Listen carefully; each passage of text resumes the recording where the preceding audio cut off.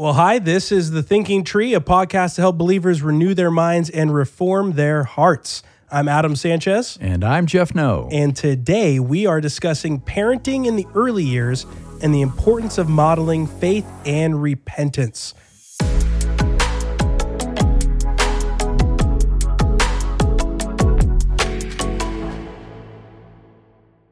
Now, we have some special guests here today. Two lovely ladies. And we know them really well. We do. We have our wives here joining us today. Oh, yeah. We have the lovely Tanya No. Hi. Woo-woo. I think I've given you every possible title that I could.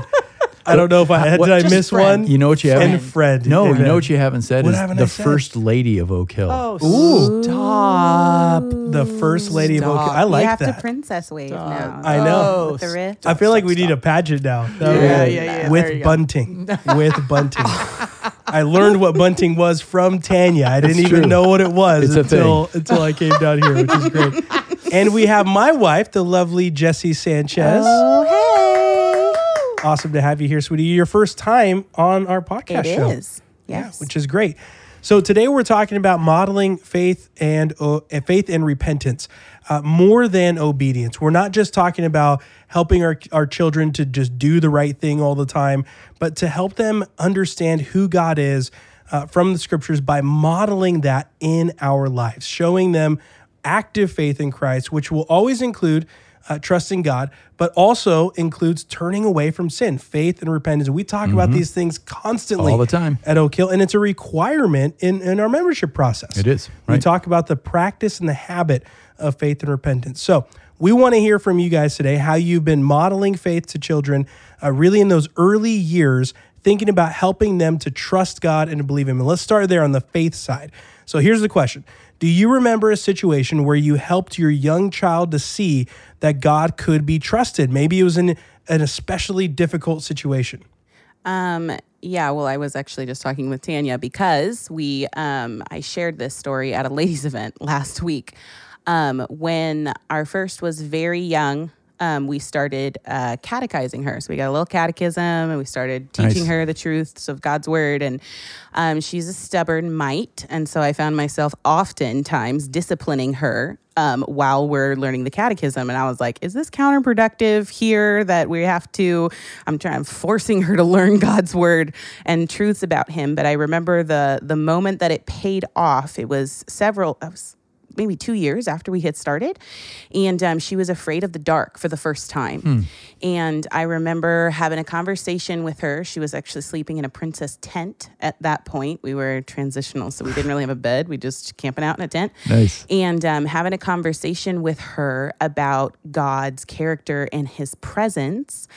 And I started talking to her through it. And then I just stopped and I just started asking her catechism questions. And I had her repeat the truths back. So I grabbed the little catechism book because here are the questions that I asked her. I said, who is God? And she responded, God is a spirit and he doesn't have a body like men. I said, where is God? She said, God is everywhere. I said, can you see God? She said, no, I cannot see God, but he always sees me. Oh my gosh, I'm going to cry. I said, does God know all things? She said, yes, nothing can be hidden from God.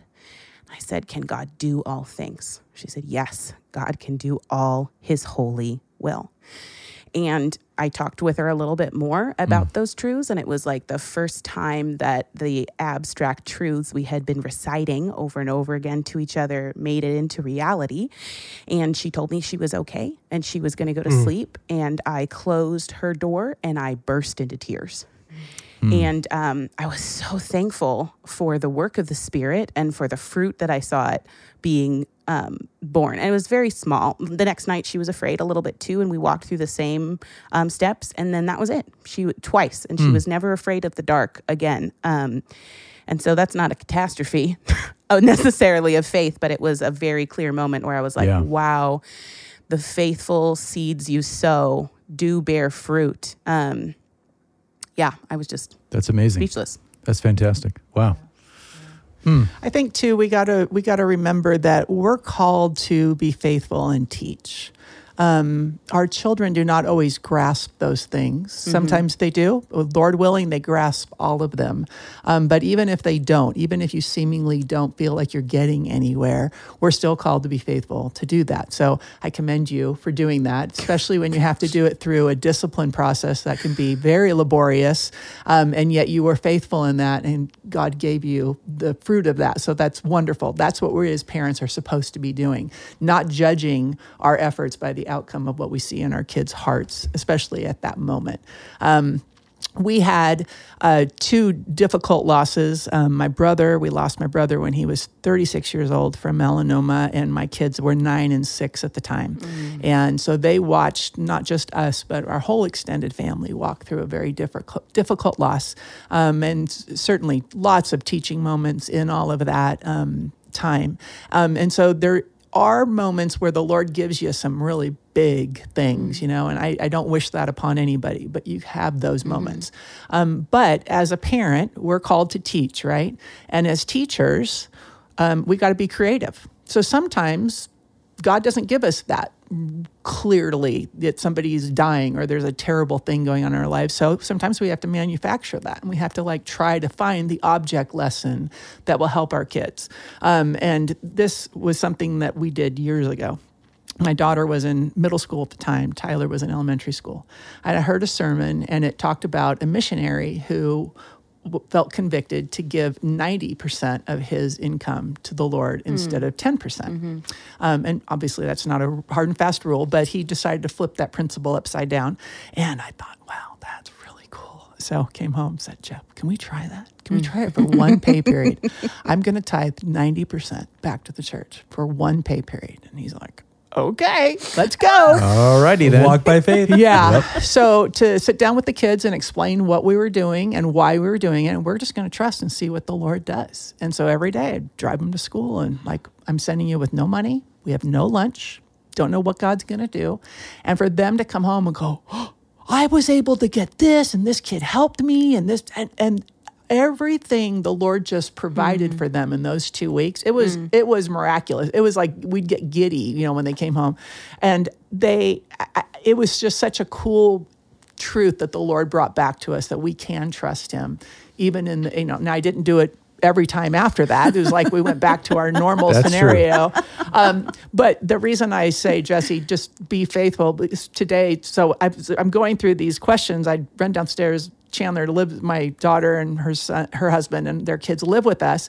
And I'd say, Chandler, do you remember that time? Blah, blah, blah. She's like, oh, I just thought you were being kind of dramatic and we were really poor. Oh, no. I was like, really? You don't remember the whole thing? I thought it was such a cool moment for them. And here she is, 20 years later, maybe not 20, but she's like, no, I don't really remember that. So it's like, okay, That's we're parenting. called to be faithful. That's real life. We're called to be faithful. And it's up to them to be able to learn or whatever. But the Lord literally spoke to my heart in great ways. So it was an object lesson for I'm sure me it impacted that them. I remembered forever. Yeah. But they just thought we were really poor. But it was still really, really cool. It was a part. It was a part of their faith journey. Whether they remember now is not the issue. At the time, it was dramatic. It was traumatic for them because they didn't have that money. I would just say, I'll do this really quickly. For us, it's the little teachable moments. Like with Tyler. Nothing super dramatic, but when he played poorly in a game, he's super hard on himself. So we'd have to have really hard conversations driving back from games. And now we're talking about what does it mean to fall short? And what does it mean to get back up? And what does it mean to all those different things? So as parents, you got to look for those teachable moments and then draw them to biblical principles. For Chandler, she didn't play sports like that, but it was relationships at school, friendships that get broken and people betray. And we can bring principles from the Bible into, we've heard of betrayal, right? Yeah. So look for those teachable moments with your kids. Yeah. So here's an interesting question. Kids, they're exposed to all the Disney movies, the fantastical stories that are out there. Marvel's big these days, and Star Wars, and you name it. How did you help your kids navigate the difference between those really fantastical stories that are not rooted in reality and the fantastical stories in Scripture that are absolutely true? I'm talking about a worldwide flood and Shadrach, Meshach, and Benny. Yeah. Your homeboys. Yeah. Rack Shack and Benny. Oh, sorry, Rack Shack and Betty. Yeah. Come on now. How did you help your children navigate that? Well, we're right in the throes of it right now because I got a 4-year-old, and the overarching principle that I'm going off of is just Deuteronomy 6 all the time. When we stand up and when we sit down and when we walk, it's an ongoing conversation. And he's in a real fun stage where we'll have a conversation and then like 6 minutes later, he says something about it still. So you can tell that the wheels were still turning from the previous conversation. And he asks me fantastic questions. He'll say, because he's watching a cartoon about lions, he goes, "Are lions real? Like, are they in our world?" Oh, That's interesting. The terminology. Are they in our world? And I'm like, interesting. Yes, not this continent, Right, but right. So right. it's like learning all the different things. But he checks oftentimes. Is this for real life? He'll That's say, awesome. or is this in our world? And so it's that ongoing. And it was really fun when Eden was younger. She argued with me that Santa Claus was real, which another topic, but we don't do Santa. Yeah. And I was like, no, he's not. And she's like, well, yeah, I saw him on Peppa Pig, so he's for sure real. And I was like, talking pigs. All right, let's we need to talk about this again. It's just all the time. And I think that there is, in terms of apologetics and all of that, I did a lot of the intellectual debate and things like that when I was younger. And I'm kind of defaulted to the it's just amazing. And so whenever Zion will say, "That's so cool, right? That's incredible." He'll say "That's incredible, isn't it?" When we're talking about Jesus raising Lazarus from the dead. And I'm like, yeah, it's amazing. It's that awe is kind of where I've been resting recently with the conversation with the kids. It really happened. He was real, and it's amazing because it is. It's amazing. Yeah. And then I try to make the ordinary amazing too, because Eden's like, well, this other thing over here isn't amazing. And I'm like, God literally fills our lungs with air and allows our heart to keep beating, right? Remember we talked about how he holds all things together. So it's normal, but it's also a miracle. Yeah. It's also a miracle how a baby grows inside a mom's womb. That is just so ordinary and happens every single day. And it's amazing. Yeah. And so I try to emphasize how wonderful and real it is. That's great. Yeah, it's in our world and for real life. Yeah. I don't remember this being a battle or a struggle. Exactly. Now, granted, it was 30 years ago, and we had to watch Disney movies on a VHS tape. Ooh. They were less fancy than they are today. Yeah, they were less fancy. And we probably erred on the side of more Bible lessons teaching than the Disney movies. Yeah, I remember we had to record Pocahontas on television with commercials on a VHS tape. On a VHS. So it's 30 plus years ago. So and we were always kind of a step behind in our kids never thought too. Lion King was real or they didn't really. But I remember one day Chandler was about 4 and she was going into the backyard to play, and our backyard wasn't a secure backyard. So when the kids were out by themselves, we had to talk about safety and blah, blah, blah. And she's like, "Don't worry, Mom.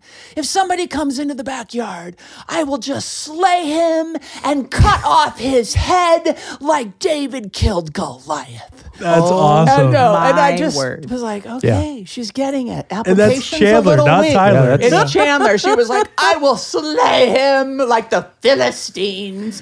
I was just laughing so hard, but I was like, okay.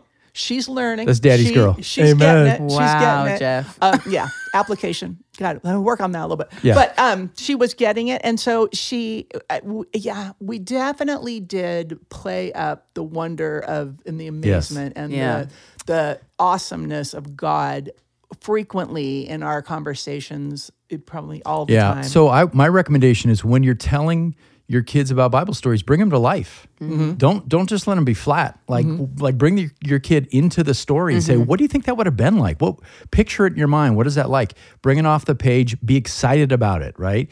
More excited than you are about Avenger movies. There it is. Right? Hey. There it is. Yeah. Ooh, that's a soundbite right there. Yeah. Okay, so we often talk about faith and repentance being two sides of the same coin. Mm-hmm. So now let's turn the conversation and pivot to repentance.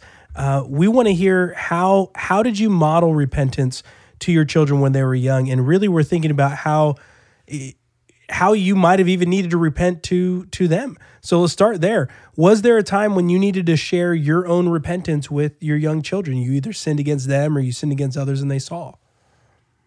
Oh, me? Everybody looked at me. Yes. What do we know? The answer is yes. Daily. I mean, it's, I'm in the thick of it right now. And nothing, I think, brings out your sinful nature quite like small versions of you, sinners sinning against you. It's a frequent occurrence. And I try to be thorough and put myself, still being the parent, but put myself on the same playing field as our kids. Like, because usually, not to justify myself, but usually my sin is in response to their sin, if I'm being honest. Mm-hmm. Sure. Yep. And so then it's like, okay, you sinned and I sinned. And so you need to repent and I need to repent, and you need Jesus and I need Jesus. Everybody needs Jesus right now. And trying to help them to model that well for them, the repentance before them, and doing a fully fledged, biblical confession of my sin to my kids. I don't quite make them do the 7 A's. Some people will know what that means. But I do try to help my children to, especially to each other, and then to me as well, do a fully rounded confession. When we acknowledge our sin, I have them say, this is what I did. This is what I should have done. I'm sorry. I love you. Will you forgive me? Trying to reconcile that relationship. And I try to do that myself, and then I try to walk them through the steps of that. I'm waiting for the day when they just do it themselves. I'm still always walking them through that all the time. But I think that's important. I think a lot in my generation, I'm a millennial, hello, are afraid of sinning against our children, of traumatizing them in any kind of way, of ruining their lives. And I think it's important to remember that we are sinners, and that's in God's sovereignty. That's actually a grace. Think about how awful it would be to have a perfect mother. I've said that with a group of moms, right? If you had a perfect mom, you're not perfect. You would never feel like you could, you knew what to do, or that you could talk to her about anything. So I think it's even a grace that the Lord allows my sinful nature to be revealed in front of my children, so that I can model to them what does it look like to repent and turn in faith and seek forgiveness, so that they can do that also. That I'm teaching them, they're teaching me. They're making me do it more frequently and more thoroughly. Otherwise, I'm just a big hypocrite, right? Yeah. Wow, that's good stuff. I'm going to let my wife talk, but I'll just share something. I did not do this as well, not nearly as well as I should have as a young dad.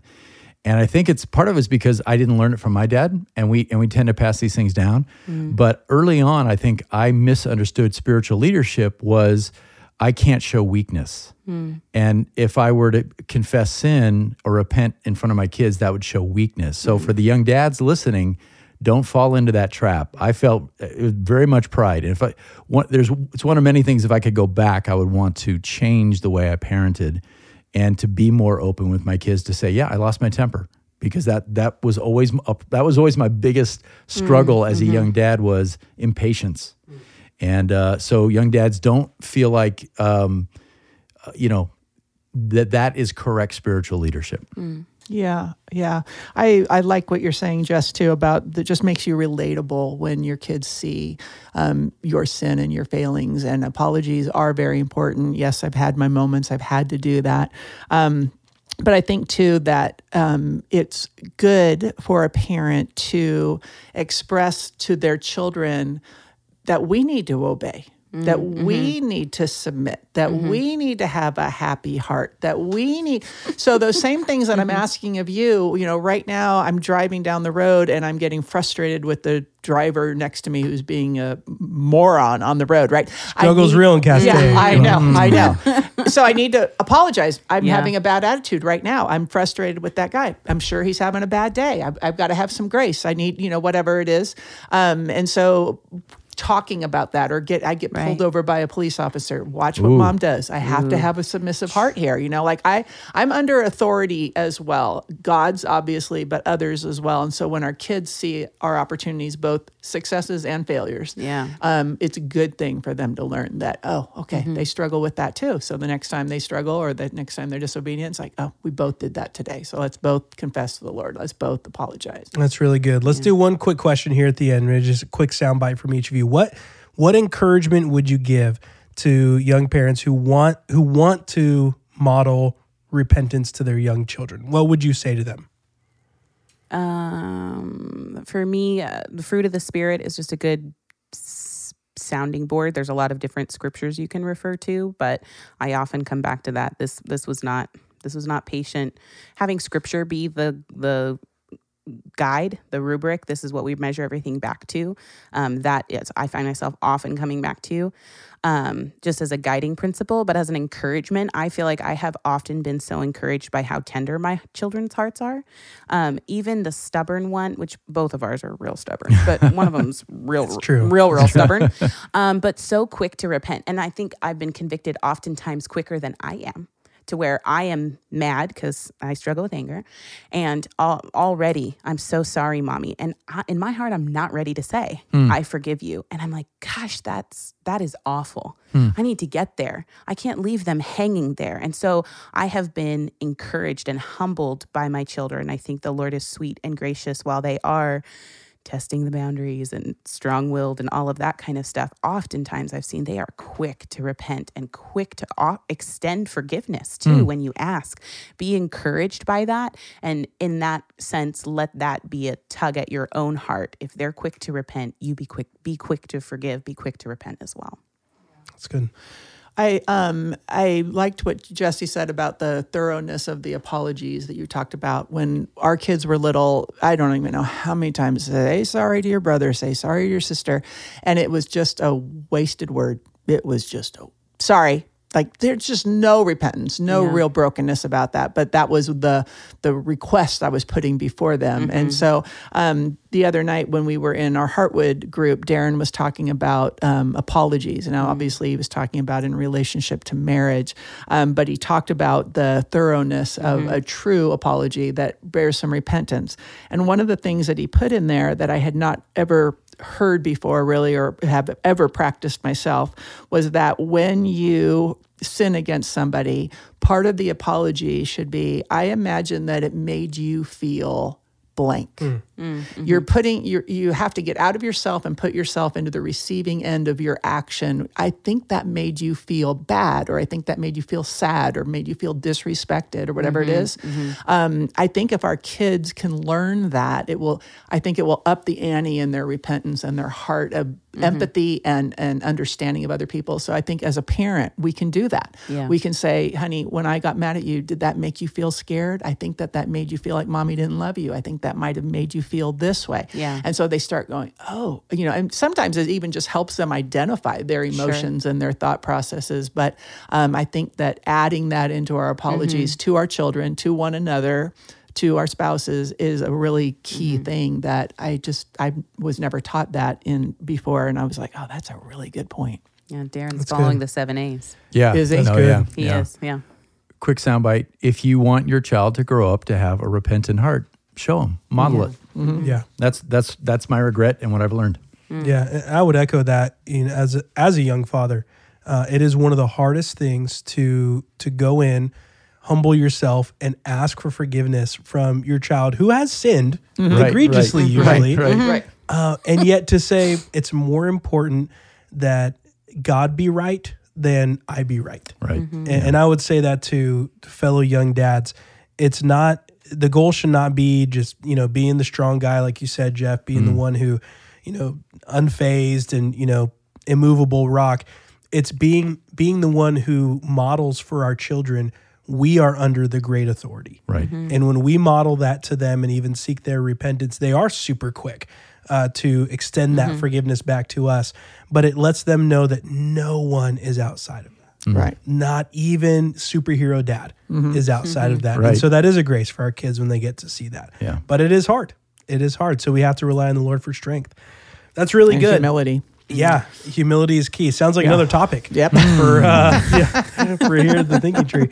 Well, it is important. We wanted to spend this episode to talk about the reality of faith and repentance in raising our young children, modeling that to them from a young age. So, Tanya, thank you for being here again. Jess, thanks for being here for the first time. So it's good fun. to be on here with you, sweetie. We pray this conversation has been helpful for you listeners out there to renew your minds and to reform your hearts. We will see you next time on The Thinking Tree.